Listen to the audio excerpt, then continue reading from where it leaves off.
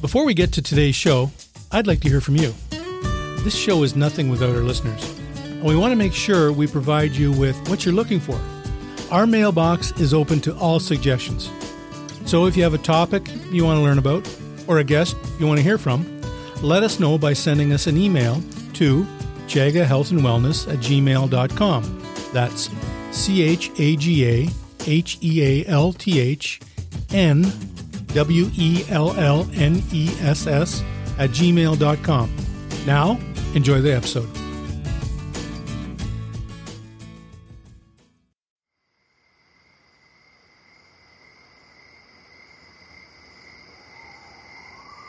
As the world gets louder and louder, the lessons of our natural world become harder and harder to hear, but they are still available to those who know where to listen. I'm Jerry Ouellette, and I was honored to serve as Ontario's Minister of Natural Resources. However, my journey into the woods didn't come from politics. Rather, it came from my time in the bush and a mushroom.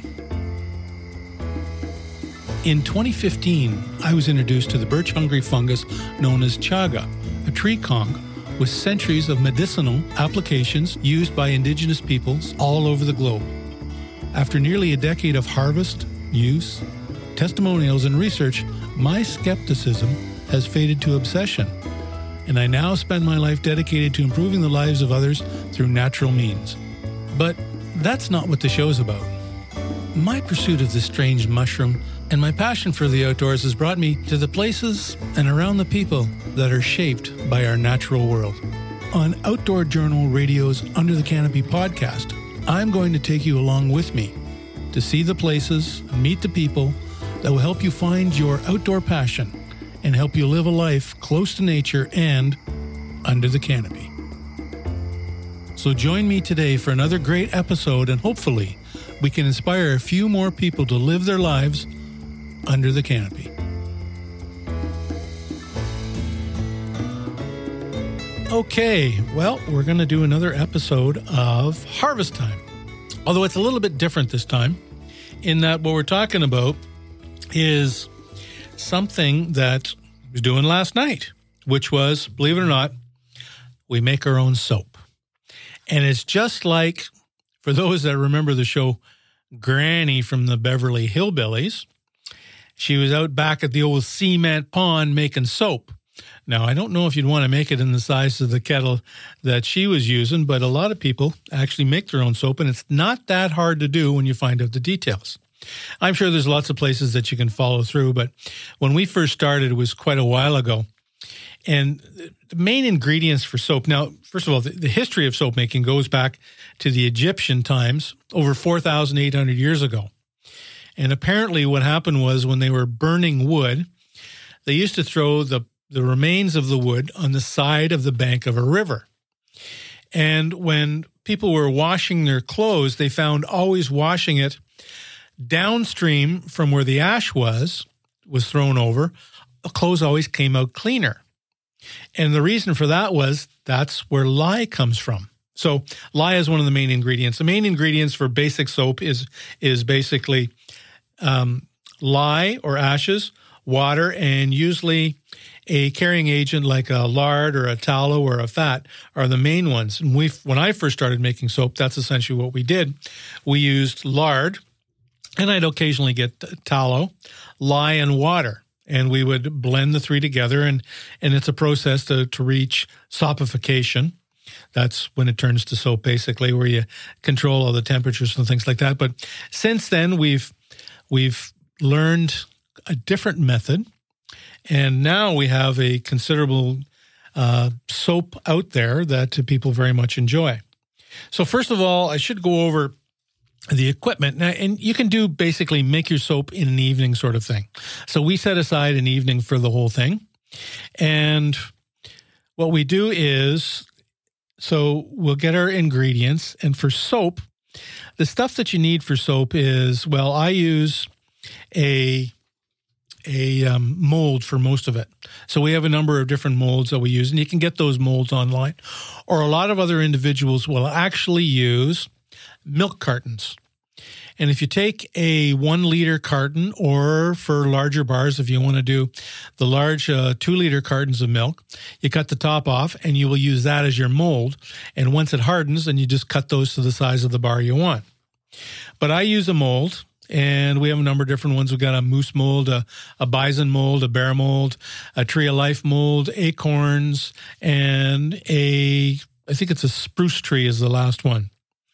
Now, for equipment to make soap, it's pretty basic. And quite frankly, if you go to your dollar store, you can pick up a lot of the stuff at the dollar store. And some of the things, like I went to some of those Bibles for Missions, places like that, and picked up a bunch of used equipment. So one of the ones was a double burner. Now, you need a larger double burner, and actually what I did was I bought 2 pots, one fit inside the other, and all the double burner is you have one pot with water that you heat, and that other pot sits inside the water that's being heated in order to melt that, and that way you control the temperature so it's not too hot. Some of the other equipment we need safety equipment, so we have glasses as well as rubber gloves, because some of it, when you put the lye in, it can be you get a lye burn, you notice it. It's kind of like when you get stung by a bee, you get that formic acid that comes out of the bee that causes the stinging sensation. Well, a lye burn is a little bit different, but it's still kind of the same level of irritation that you would get. And some of the other equipment we picked up one of those blenders that you just put in. It's like a hand that put in to blend it all together. We have a large, fine, and I use a very large one. It's a sieve, so that we can pour the material through to make sure it goes through fine enough. I need large containers to blend it all together in. And then as well, I use a temperature or thermometer to make sure that the temperature is just right, because temperature is one of the key things. I need a weigh scale, as well as some of the other stuff that I have and once you bake your own soap, you need a place to cure it. So I have, believe it or not, somebody gave me a couple of what they were using was just some old bread, they're bread trays that the bakers have bed trays on, and this person worked at a bakery and got these bread trays and offered them to me to cure the soap in. Because once the soap is made, it's not so much just making the soap, it's the cure time that it takes to be able to actually use the soap. So once you make it, it takes 4 to 6 weeks of cure time in order to actually use the soap. And quite frankly, the longer it cures, the harder it is, the longer your soap will last, because it's harder and it still gives you the lather and other things. Now, for ingredients in the soap, what we use in our formula, and if you go on something, you can get it's called a soap calculator. And if you were just to do a online search, just do a soap calculator, and it'll give you the exact amounts of the amount of material that you're putting in. It depends if you're using an exfoliating soap or not. And all exfoliating is because we put chaga in our soap. Ours is a chaga soap. And what I do is I use about a coarse grain of salt material chaga, which makes an exfoliating soap when it goes in, and it kind of cleans off the dead skin off your skin. A lot of people know what exfoliating soaps are, but some may not. So some of the main ingredients that I use are olive oil, coconut oil, shea butter, beeswax, lye, milk, goat's milk actually, and chaga. Now, goat's milk makes a very, very good soap, and it moisturizes very nicely, so it doesn't draw a lot, and so does the beeswax. But I talked to a lot of soap makers who have problems using beeswax because it starts to congeal too quickly when they're doing their formulas. But our formula, we've actually been very fortunate in making sure that the operation works well. And you can use other things as well. The one soap maker that I know, she uses castor oil in every single one of her formulas. Never heard of a soap that didn't have castor oil in hers, according to her. But other people will use palm oil or avocado oil or rice bran or mango butter and a bunch of other things. And then you can put scent in it as well. And lavender seems to be one of the key ones, although people will put other things in. It depends if you want to make a medicinal application soap. But chaga is antiviral, antibacterial, antifungal, antimicrobial. So it's almost an antiseptic soap in itself. But people will put medicated soaps by putting vitamin E in it for skin conditions or a lot of other things. And you go to your soap calculator. Remember I said you just do an online search, you do a soap calculator, and you put the ingredients you want in your soap into the calculator, and it'll give you the exact amounts or your formula for making your own soap. And that includes the scents and the amount of scent that you want to put in it as well. And as I mentioned, soap goes back for 4,800 years back to the Egyptian times, but the Babylonians, they found used soap along with a lot of other ones back in those times that they actually found a lot of soap making history and materials that were still being used. Okay, so now what do? So you've got your materials and your double burner. I put the double burner on. I heat the water, so the burner pot, the top pot is hot, and then I'll start to add my materials. In our case, we'll put beeswax in, and then we'll put the shea butter in, and then the coconut in as well. And once those have all liquefied, then we check the temperature. And checking temperature is very, very key, because if you mix your two together so the temperatures are too far apart, then you don't get a sopification, and you actually don't get what's called trace, and you don't actually end up with soap. So we use a thermometer for that to make sure that. So now what we do is with our goat's milk, we will actually freeze the goat's milk and make goat's milk ice cubes out of it. And here's the reason why. When you mix lye, and for those that don't know what lye is, if you take hardwood ash, and you can make your own lye, if you take hardwood ash and put it basically in a large strainer of some kind, like an old tea towel or something, and you pass water through it, through the hardwood ash, what comes out is actually lye. Now, lye is very acidic, and that's why you wear rubber gloves and your protective eyeglasses, because if it splashes up, you'll get a lye burn. And it's very hot, so it generates a lot of heat. And if you don't mix the two, when you mix it in, when we mix our formula with the goat's milk, we use frozen goat's milk cubes and lye and mix it together. It regulates and lowers the temperature. So now I've got the pot. Remember, I was using the coconut oil, shea butter, and beeswax in the pot, in the double burner. And once that is melted, I start checking temperature.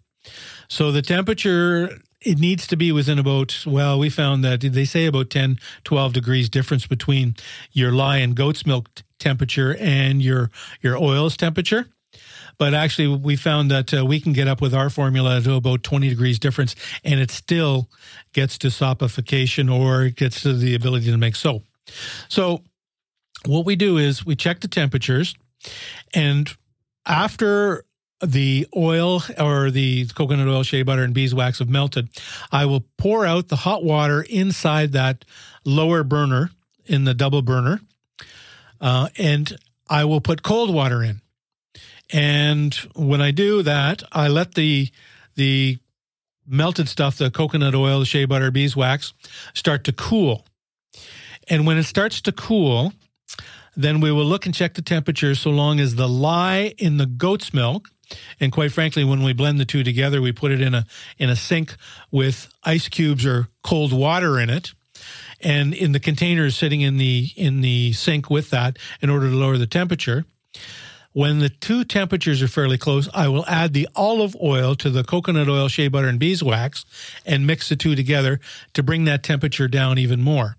Because quite frankly, you get up around 140 degrees Fahrenheit with the original melted shea butter, coconut oil, and beeswax, and the lye with the goat's milk. Actually, we've got that down considerably, because if we were first started doing it, we didn't realize, and it took some experimenting to find out, well, how do you get that cold? Well, you put the container in, and we use a large, tall container in the sink with ice and cold water in it, and it keeps it cold. But now we find that, quite frankly, the frozen goat's milk and the lye blend, and you can pick up the lye even at some of your hardware stores. I found one hardware store actually locally here in a place called Brooklyn, where I can pick it up at the Brooklyn Home Hardware store. They have a lye in there, but other places was very hard to find. And a lot of the youth that were working part-time in the stores had difficulty even knowing what lye was and what do I use it for and how it was. But it was for soap making. Anyways, so when the temperatures start to get close, I pour the olive oil in with the coconut shea and beeswax to cool it even more. And when they're in about, like I mentioned, they say about 10 degrees, 15 degrees difference, 10, 12. Even for us, though, we get to about 22 degrees difference. Then we have a large pot and pour the entire blend together. Now, some of the things you want to do is you want to make sure that you don't get a lot of air in it. So we pour down the side or with a strainer, and not so much a strainer, but we will pour it into a large pot. And then we take the strainer and pour the lye and goat's milk through the strainer because it will clump up very heavily and it's very, very difficult to work with. But when you put it through a strainer, it takes it down, and we use actually a wooden spoon will work with a nice curved surface and push it through the strainer. It'll make it small enough that they will blend together. And once it's gone through, you've poured all the lye and the goat's milk together in with the pot with the now olive oil, coconut oil, and shea butter and beeswax. Then we start to blend them using a blender, just a handheld blender that I picked up at the Bibles for Mission or one of those places there. You can pick that stuff up pretty cheap. And we start to blend all the ingredients together. And you can develop your own formula if you want to use, some people have allergies to certain types of, people have coconut allergies and things like that, so they won't use that. And then with the soap calculator, they'll do their own formula. Once we start, we use the blender until we get this thing called trace. And trace is hard to figure it out. And what that means is that the soap formula has reached a blending point where it starts to basically, I guess you'd say, harden. And when it starts to trace is when we start to pour into our molds. So I take this out, and the big thing is clean up with all this stuff because it's very acidic. The lye in there makes it difficult to work with. And so we start to pour in, but again, you want to make sure that you don't have a lot of air in with your formula. Even when you put the blender in, the handheld blender, what we do is we try to get all the air bubbles out of it before we put it in, because there will be air in the pockets at the bottom of the handheld blender that put air into it, and it causes a bit of problems when you're pouring. So we will start to pour, and my wife and I do this together. One will pour, and one will what I do is I shake or tap the molds until it all gets down to brings out any bubbles and things like that. And then we will set it aside. And like I mentioned before, you can use certain things like milk cartons. A lot of soap manufacturers or makers will say you can use a milk carton. And what you can do is you get fancy on the tops and things like that. So your soap looks fancy. But if you just want a straight bar of soap, it's a lot easier just to pour it in and then take once it's hardened. Okay, so I'm getting to the hardening now. So once you get trace, you pour the material into the molds, and we have to watch because we reach a point where all of a sudden it gets a little bit difficult with the actual material. It starts to harden up too much, and it stops pouring very easily. And that's a good sign. So I will take the molds, and then I will set them out and let it cool, usually for 24 hours. And the soap will harden then, and then you can take it out of your molds. Some of it is that we found that it was very hard with the intricate details because I've got, as I mentioned, a moose, bear, bison, and a bunch of other tree of life, a fir tree, as well as oak leaf and acorns in the patterns and things like that. It was very hard to get out of the mold itself. So here's a little trick I learned. What I did was I put the molds in the freezer and I froze them. And once they froze, then I brought them out and they separated very easily. There's two ways to do it. One, if you leave it in the freezer long enough, it will freeze solid enough so that the bar of soap, this is, of course, after you've waited 24 hours. So we pour the mold, we leave it out in the air to dry or to start to cure for 24 hours, and then I put it in the freezer, let them freeze, and when they come out, you can do one of two things. I take a very thin amount of hot water in the sink, just to make sure it covers the bottom of the mold and the molds will heat up. However, the soap will stay the same size, and I turn them upside down and they just pop out very easily. Now, the other thing is that some of the molds that we have, for example, the Tree of Life one, along with the oak leaf and the acorns and the fir tree one, it's more or less kind of like a Christmas tree. That mold, they are large, and there's some of them have 6 in one big block, and some of them have 9 in one big block. So you can get soap cutters, but if you're going to get a soap cutter online, you can order them, but it's very hard to find. We still haven't found a good one that works the way we want it to, whereby when you cut your mold, and basically it's kind of like, how shall I describe this? If you were to take a hacksaw and take the hacksaw blade out and just take basically piano wire or picture hanging wire and run it in place of the blade, that's what a soap cutter would look like. And essentially what you do is you cut through it, and with that very thin blade, it works very, very well. But the problem is they haven't found any soap cutters that will actually cut the blocks that we have. So what I use is an extremely thin, sharp knife. And I will heat that knife with hot water. And so we've taken these molds, we put them in the freezer, we let them freeze, and especially the big blocks, they come out very easily. Most of the time, I don't even have to put them in water. I just turn them upside down, and they pop right out. I don't cut them frozen. I wait until they've unthawed, so I wait at least 24 hours, most of the time 48 hours, and then I will take an extremely sharp knife, very, very thin though. You don't want a big heavy-duty knife. I find a very thin knife works a lot better. And what I mean by thin is the thickness of the blade, not the from the sharp edge to the top of the blade. I'm talking about the actual thickness of the metal that they use to make the blade out of. A very thin one there, and I will cut down through the cut lines on the blocks of soap, and then cut them to the size. And those molds are usually pretty good, in that they come with lines where you would follow the line to make a specific bar of soap. Okay, so now you've been through the whole process of heating it, making it, and now cutting it. Now what do you do? So now the big thing is you need to cure it. And as I mentioned before, it takes a considerable amount of time, like 4 to 6 weeks, before that's cured enough in order to use. So you need curing racks. And to be perfectly honest, we first started making soap probably, 8, 10 years ago.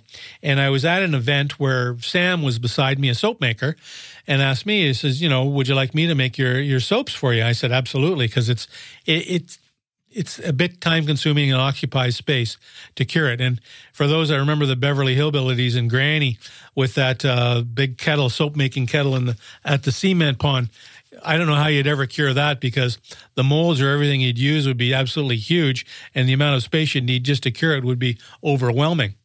So what I have is a curing racks, and I let it sit for a minimum of 4 weeks before we use it, and it makes a wonderful soap that you can use all the time. And I'll let you in on a little secret. The soap that I actually use, and I've met quite a few people that do a similar thing.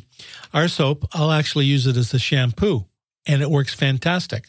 It the materials in it, and it almost works like a conditioner. I find that once I've washed my hair, the ingredients in the soap actually kind of work like a conditioner, and it ends up being a very nice shampoo. And for that matter, I'll use it as a shaving cream. And I use it as a shaving cream on my face. And so all the materials in it with the chaga being antiviral, antibacterial, antifungal, it's antimicrobial. It finds I don't get any of the rashes or anything that I used to get using the regular soap that I would buy from the store. Works fantastic. But those are just some of the things And for those that have any questions or anything, don't be afraid to drop us a line. You can let us know any of the questions that you have, or if you go to our website, Chaga Health and Wellness, you can ask questions there about that. Or if you think of any podcast that you think might be of interest that people may find interesting, I would be more than happy to see what I can do to accommodate you. But I got to tell you, sometimes it's pretty hard to find the individuals or the experts to come online to talk about specifics, but I work at it. Anyways, that's soap making. That's one of the things that we do. And quite frankly, a lot of people will use a lot of wild game fat. We did a podcast with a person retired from the Ministry of Natural Resources that talked about cervids and talked about how they live off their fat through the winter.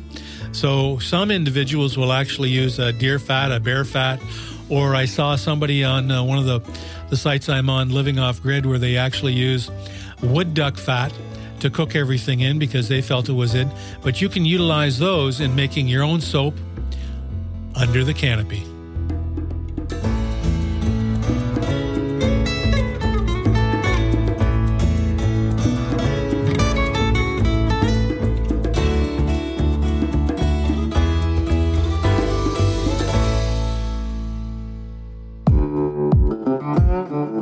How did a small-town sheet metal mechanic come to build one of Canada's most iconic fishing lodges?